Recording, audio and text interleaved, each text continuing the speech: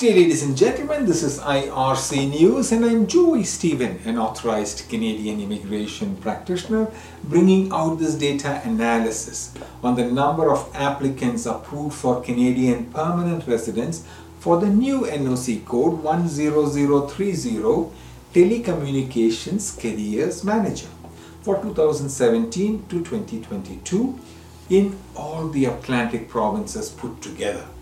Today is the 15th of April 2023 and I'm coming to you from the Polinsys Studios in Cambridge, Ontario. The province of New Brunswick accepted a total of 4 permanent residents under the new NOC code 10030 Telecommunications Managers for 6 years until 2022.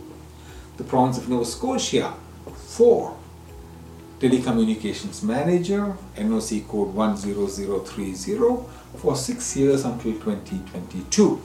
The province of PEI accepted 1 permanent residence NOC code 10030 Telecommunication Manager for all the 6 years. And the province of Newfoundland accepted none, 0 permanent residents in the NOC code 10030, new NOC code it is, Telecommunications Career Managers for 6 years until 2022.